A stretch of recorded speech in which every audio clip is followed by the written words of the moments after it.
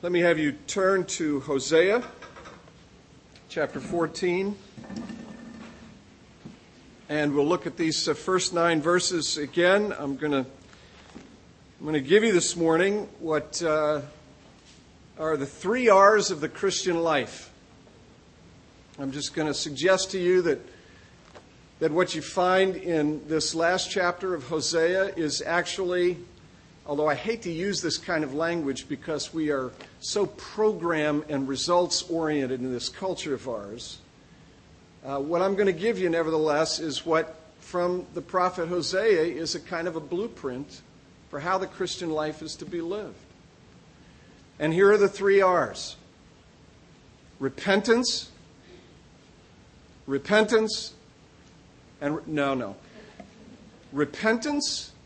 restoration, and refreshment. Repentance, restoration, and refreshment. So having that little introduction, let me have you just follow along with me as I read Hosea 14, verses 1 through 9. Return, O Israel, to the Lord your God, for you have stumbled because of your iniquity. Take with you words and return to the Lord and say to him, take away all iniquity, except what is good, and we will pay with bulls the vows of our lips. Assyria shall not save us. We will not ride on horses, and we will say no more, our God, to the work of our hands. But in you, the orphan finds mercy. I will heal their apostasy. I will love them freely, for my anger has turned from them. I will be like the dew to Israel. He shall blossom like the lily. He shall take root like the trees of Lebanon. His shoots shall spread out. His beauty shall be like the olive, and his fragrance like Lebanon. And they shall return and dwell beneath my shadow. They shall flourish like the grain. They shall blossom like the vine. Their fame shall be like the wine of Lebanon. O Ephraim, what have I to do with idols? It is I who answer and look after you. I am like an evergreen cypress. From me comes your fruit. Whoever is wise, let him understand these things. Whoever is discerning, let him know them. For the ways of the Lord are right, and the upright walk in them, but transgressors stumble in them. Let's pray together. Lord, thank you for this word. Thank you for giving it to us. We pray again for your Spirit. We ask you that you'd open our eyes, that you'd open our hearts, that you'd give us understanding. But Lord, we need so much more than just understanding. We need grace and mercy and help to live this way. Lord, you know us. You know that we don't want to do it this way. But you tell us in this last verse that the wise and discerning person will understand the ways of the Lord and will walk in them. So God, give us grace and help. Certainly to understand, but then, having understood, to live after this pattern. We pray. In Jesus' name, amen. You may be seated. So 3 R's, beginning with repentance, which is what the word return in verse 1 means, and then it appears later in verse 7. It has to do with repentance, with turning and returning. That's what it is. Now, I've given you the first of the R words, but I want to make this point as we get into this. I just want to observe how difficult it is to live in this world as a Christian. I mean, really to live in this world as a Christian. It's always been hard for Christians to live in this world. It's always been hard because Christianity is so fundamentally counter the way of the world at every point. At every point. And we can say that. We can look at it and we can say, well, of course. I mean, Everybody understands that Christianity and the world they don't get along with each other. And when you see them getting along with each other, that's a time to get nervous. That's a time when you see the church, when you see the gospel, when you see Christianity getting along well with the world, that's a time to get nervous because they are fundamentally incompatible. But here's the deal. Here's the thing. This idea of repentance isn't only something the world finds difficult to swallow. I find it difficult to swallow. And I find it particularly difficult to swallow and deal with in our particular historical and cultural moment. And here's why. Because our historical and cultural moment is all about being strong. It's all about being strong. It's all about being right. It's all about doing it. It's all about getting it. It's all about being the best that you can be. United States Army. Okay? $300 million. You know what that number refers to? Anybody watch the Olympics this time? $300 million is what they spent to put on the opening extravaganza at the Olympics in Beijing. Now, who's got the next Olympic Games? You know, it's always got to be better, doesn't it? It's always got to be one level above what went before. Who's got the next Olympics? $300 million is 10 times more than what they spent in Athens. So, do the math. To keep up, you got to spend $3 billion at the next Olympics. I mean, it's nuts, right? Michael Phelps, stud, won his first, 7 to go. Who finished second? And what happens if he doesn't do it? What happens if he only gets 7 or 6 or 5 or 4 or 3? You understand what I'm saying?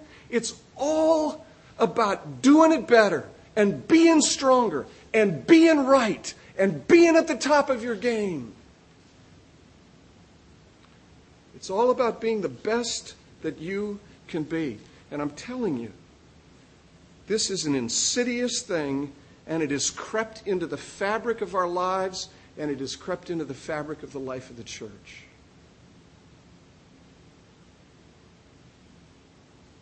I mentioned to you last week one of the speakers who was with us at this little conference that Barb and I participated in out in Wyoming in July. He shared with us that growing up, he learned the secret to life. Right?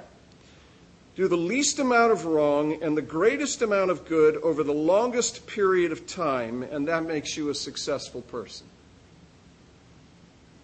Least amount of wrong, greatest amount of right or of good over the longest period of time, and that makes you a successful person. And then he says, I became a Christian. And what is it to be a successful Christian? Do the least amount of wrong and the greatest amount of right over the longest period of time, and you get the Sunday school pin. You get the badge. And then he went to seminary. Became a Christian. Then he went to seminary. And what do they teach you in seminary?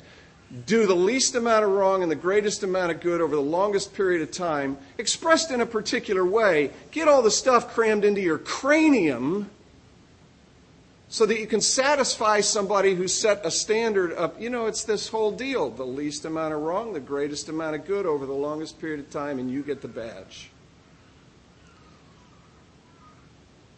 And then he became a pastor.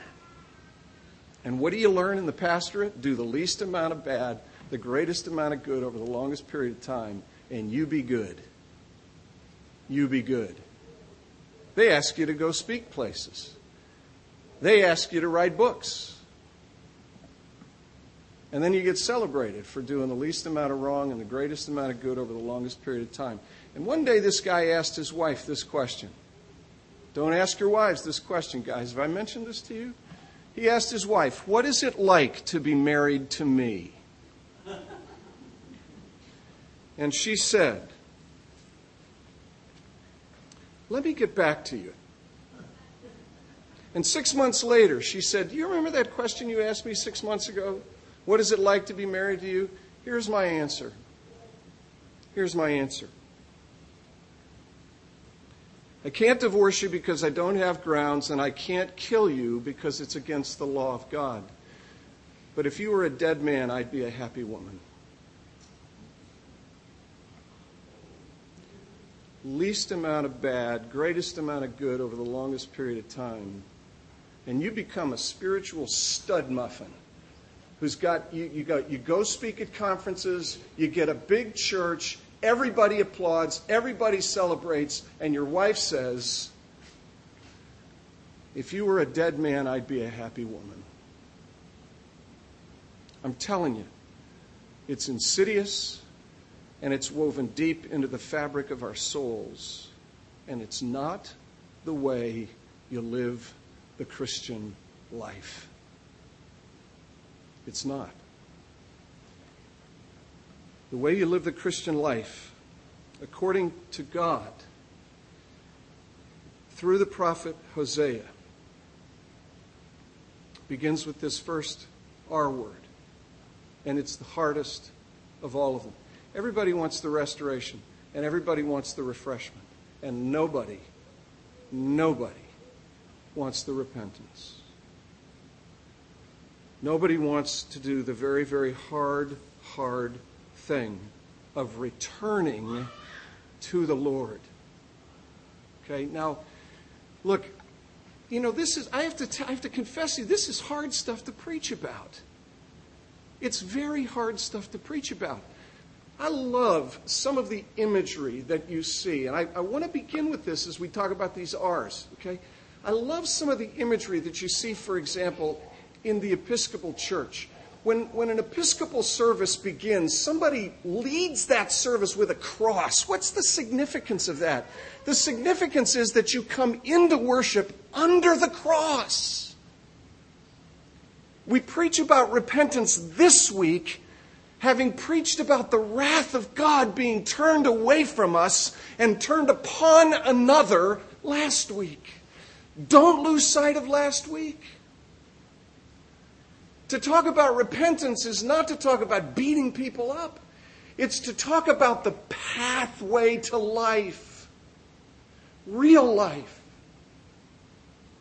And you can't get there apart from repentance. You just can't.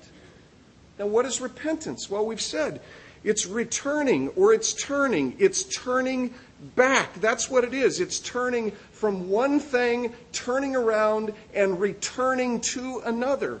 What is Israel to turn from? Well, this is what we've been talking about. She's to turn from idolatry. Remember, that's one of the themes of this book. There are these two sort of themes, the great and relentless love of God, and then the sort of equally relentless idolatry of Israel. She keeps turning away from the Lord and turning to idols. So what is idolatry? And I know this is rehashing some previous ground, but here's a definition for idolatry. Just write it down and think about it. It has enormous practical implications for us. Think about it. What is idolatry? Idolatry is trusting anything other than God to do for you what God alone can do. We think of idolatry as chunks of wood or stone or precious metal or something, little carved images, little manufactured. No, that's not what idolatry is. Idolatry has to do with trust. Idolatry is trusting anything other than God to do for you what God alone can do. As I said last week, idolatry is trusting what can't save you, and it is loving what can't love you back. I said it last week, and we said it the week before. Idolatry ultimately is about trust. It's about faith. It's about putting your life into the hands of something, anything other than God. Anything, whether good or bad. Good things can become idols. What was Israel trusting? You get a succinct, sort of abbreviated summary review of what Israel was trusting in verse 3. She was trusting Assyria. Assyria, when real repentance comes to Israel, Israel will say, Assyria can't save us. We're not going to trust Assyria anymore because Assyria can't save us. She was trusting Assyria. That is, she was trusting earthly powers. She was trusting earthly kingdoms. She was trusting things like presidents and political processes. Now, those things are good. But remember 2000, 8 short years ago, when I was still in my 40s? Some of you were still in your 50s. Some of you were still in your 60s. Some of you were still in your 70s. Remember 8 short years ago? Remember that gap between Election Day, Tuesday, November the 7th, I think it was, that gap, that seemingly interminable number of days when we didn't know who our next president was going to be? I think I've shared this with you, maybe not. I don't remember what I've told you and what I haven't. But I remember overhearing conversations between members of our congregation up in Orlando. And I remember so very vividly being stunned at the fear, the anxiety, the depression, at the prospect that candidate so-and-so might be our next president. As though if candidate so-and-so were actually our next president, he would have been enthroned as king of the universe and Jesus would have been dethroned. And I think to myself, what am I really trusting at the end of the day? Look, these things matter. They matter. I don't minimize the fact that they matter. But you have to be so careful here. What do you trust? A candidate, a political process, a certain outcome, particular economic conditions? What has Israel been trusting? Verse 3. They've been trusting Assyria. They've been trusting military strength. Riding horses. That's a symbol of military strength. We can defend ourselves. We're strong. You know what that extravaganza was about on whatever night it was, Thursday or Friday night, that $300 million extravaganza? I don't know this for sure, but I'm reading between the lines. That wasn't about pomp and beauty, and it wasn't about aesthetic stuff and dancing and all of this color and pageantry. I'll tell you what it was. It was a statement. It was a statement. This is a nation of 1.4 billion people, and we are on the world stage. And you better pay attention to us. What are we trusting? What are we trusting? Israel was trusting Assyria. Israel was trusting her own horses, her own might, her own strength, making alliances and allegiances at this horizontal human level. And all of that stuff periodically has to be done. And I don't despise the political process and all of the things that people try to do to create security. But at the end of the day, what am I trusting? What am I trusting? And you go back through Hosea and you remember that Israel was not only trusting Assyria, and not only trusting her military strength, she was trusting things that she had made. Verse 3 again, the day will come when we will say no more, our God, to the work of our hands. To the work of our hands. What work of our hands? Her religious practices, her sacrifices, and all of that stuff that she was doing to try to appease God, to try to placate God, to try to win His approval. We read it in the Psalm this morning, Psalm 51. God takes no delight in religious practices. God takes no delight in sacrifices. God takes no delight in heartless orthodoxy. God takes no delight in heartless moralisms. God takes no delight in these things that we manufacture with our hands. You know, there are two places where God dwells. Isaiah 55:17, Isaiah 57:15. I am the high and holy one who inhabit eternity.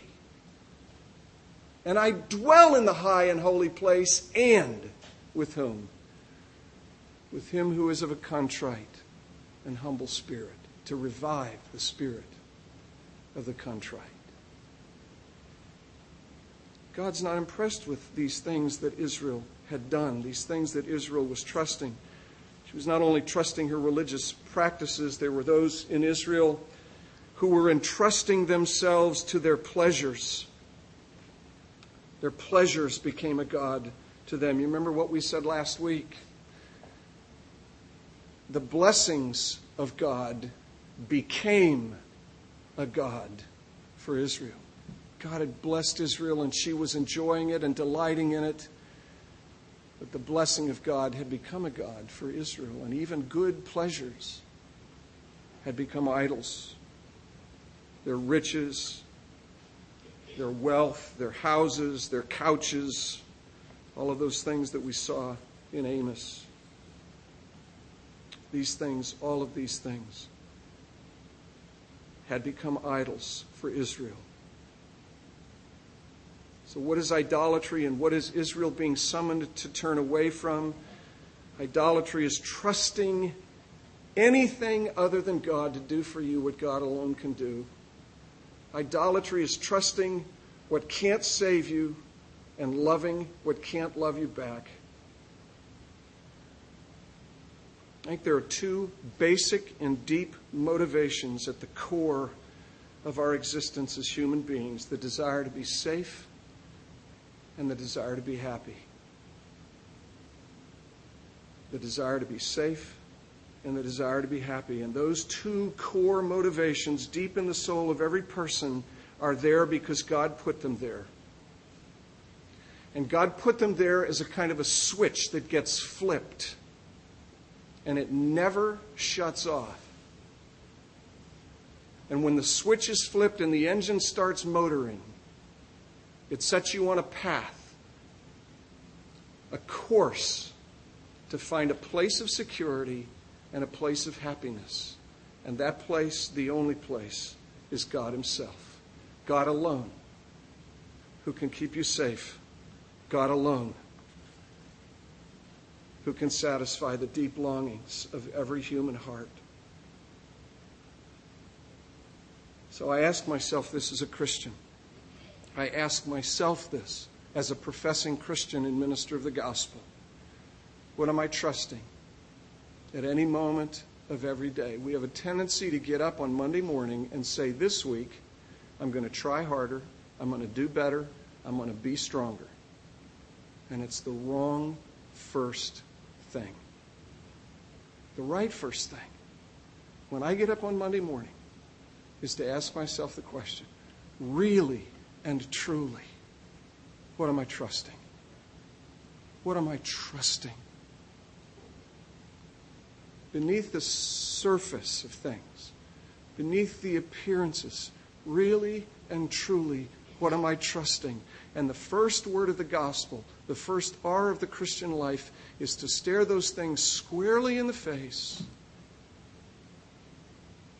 and not respond to them by saying, I'm going to do better, I'm going to try harder, I'm going to be stronger this week. I'm going to slay this dragon, I'm going to beat this beast, I'm going to beat it down, I'm going to kill it, I'm going to pour acid on it, I'm going to do whatever it is I have to do. That is not the first thing to say. As I look at these things that have captured my heart, these things that I trust, repentance, verse 2, means going to the Lord and taking with me words. Words. Take words, God says through Hosea. Take words with you and cry out to Him. Say to Him, take away all of my iniquity. Take away every desire that is contrary to you. Take away every idol that only destroys my heart. Take away iniquity and accept what is good. And the way the last part of that second verse really should be rendered, and we will offer sacrifices with lips that will praise you. That's what's being inferred by that metaphor at the end of verse 2. When I get up tomorrow morning, I ask myself, what am I trusting? And I go to God, I return to God, and I take with me words. And I say, forgive me and receive me graciously, help me and save me. And you see why Christianity is so hard. It's so hard because it begins with weakness. It begins with dependence. It begins with an acknowledgement that I am a mess. I am a disordered, chaotic mass of darkness.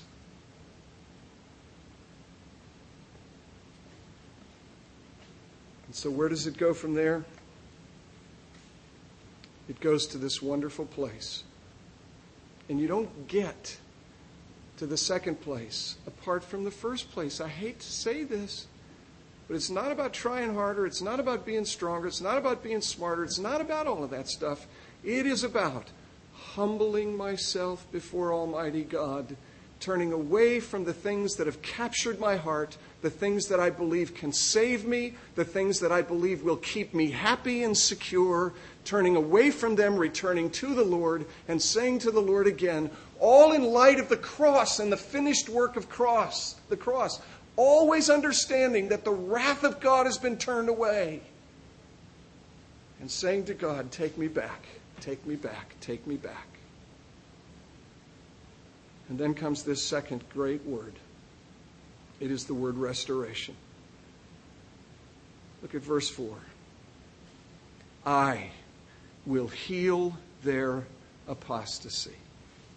That's what it is in the ESV. It's waywardness in the NIV, but I love apostasy because apostasy is a stronger word, it's a better word, and for those of us in this room who tend to be brainiacs and think of apostasy in terms of a departure from the propositional content of historic orthodoxy, for Hosea, apostasy is departure from the Lord.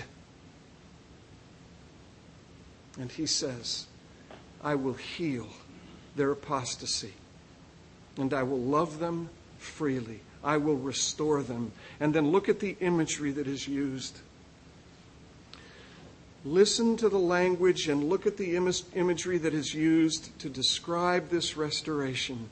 I will be like the dew to Israel, and he will blossom like the lily. He will take root like the trees of Lebanon. You know, these trees of Lebanon, the cedars of Lebanon, were these hardwood trees, these much desired trees that had sunk their roots deeply into the soil and sucked the nutrients out of the soil so that they became strong and tall and straight, depending upon something other than themselves for their straightness, for their strength, for their height, for their desirability. Don't you love that image? They will sink their roots deep into the soil. In verse 6, their roots will spread out, and they will be beautiful like the olive and fragrant like Lebanon. And they will return, and they will dwell beneath my protective covering, my shadow, and they will flourish like the grain. You know what's great about grain? You put one seed in the ground, and the one seed produces countless seeds. That's how the restored flourish. So what's this imagery that we're seeing in these verses? It's the imagery of recreation. That's what it is. It's the imagery of recreation. From darkness and chaos, from emptiness. Does this sound familiar? Genesis 1, the beginning of the creation. What does God do through those days of creation? He produces a thing of incalculable beauty and loveliness and intricacy, harmony. Did you all see the rainbow last weekend? After the rainstorm, we went, it was Saturday, we went down to the beach. And the rainbow stretched across the whole of the sky. One end in the water and the other end in the water. And it was just phenomenally spectacular. And you think, what artistry? What beauty? What is God saying through Hosea?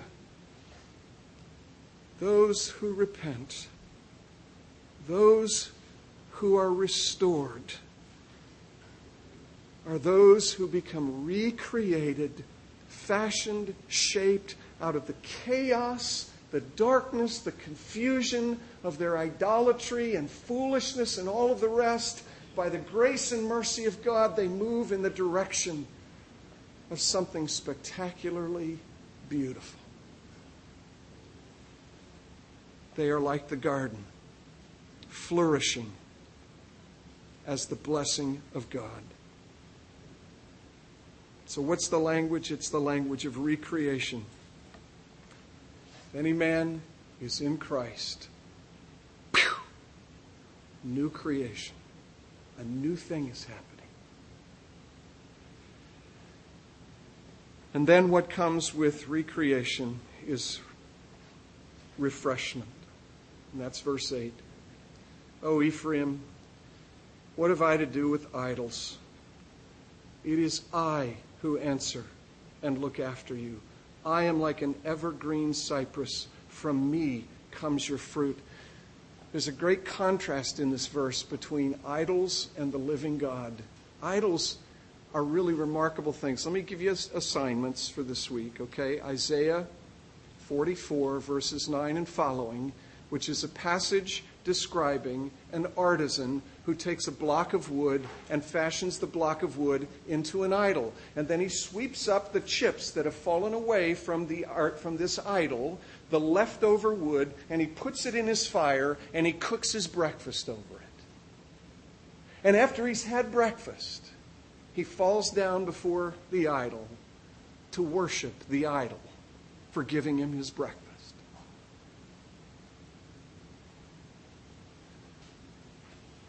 Or read 1 Samuel 5, the story of Dagon in his temple in the presence of the ark. And Dagon, this carved statue of wood, has a balance problem. He keeps falling over.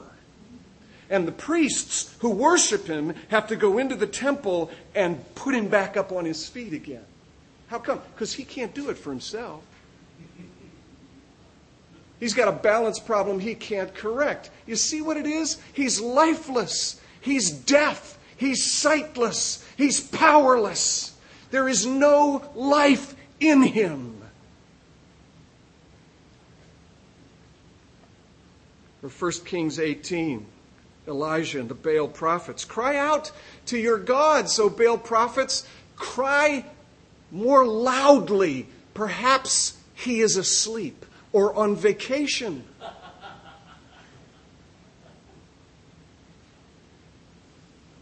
It's all of that imagery that God certainly has in mind as he calls out to Ephraim, to Israel, to his people, and says, what do I have to do with idols? Don't you see? They're powerless, they're sightless, they're helpless. They fall over and somebody else has to stand them up. But I am like an evergreen cypress. From me comes your fruit. It's a mixed metaphor. An evergreen is what? Evergreen. Always green, a symbol of life. Never dying, never going through the seasonal changes of dropping leaves and appearing to be dead and then having to be resurrected. No, evergreen, always life-giving. But what isn't true of an evergreen? It doesn't bear fruit that you can eat. This one does. This one bears fruit that you can eat. It is not lifeless, and it is not fruitless. Turn to me, O Israel. Return to me. Be restored and be refreshed. And then there is finally this reminder. The one who is wise, the one who is discerning, will understand that this is the way of the Lord. Repentance, restoration, and refreshment that comes from God Himself. Let's pray together. Lord, please help us. Please help us. This is such a hard thing for us to do. But help us to do it under the cross, because of the cross, knowing that your wrath has turned away from us. Give us grace to be brutally honest as we look at those things we trust, those things we believe will keep us safe, those things we believe will give us joy.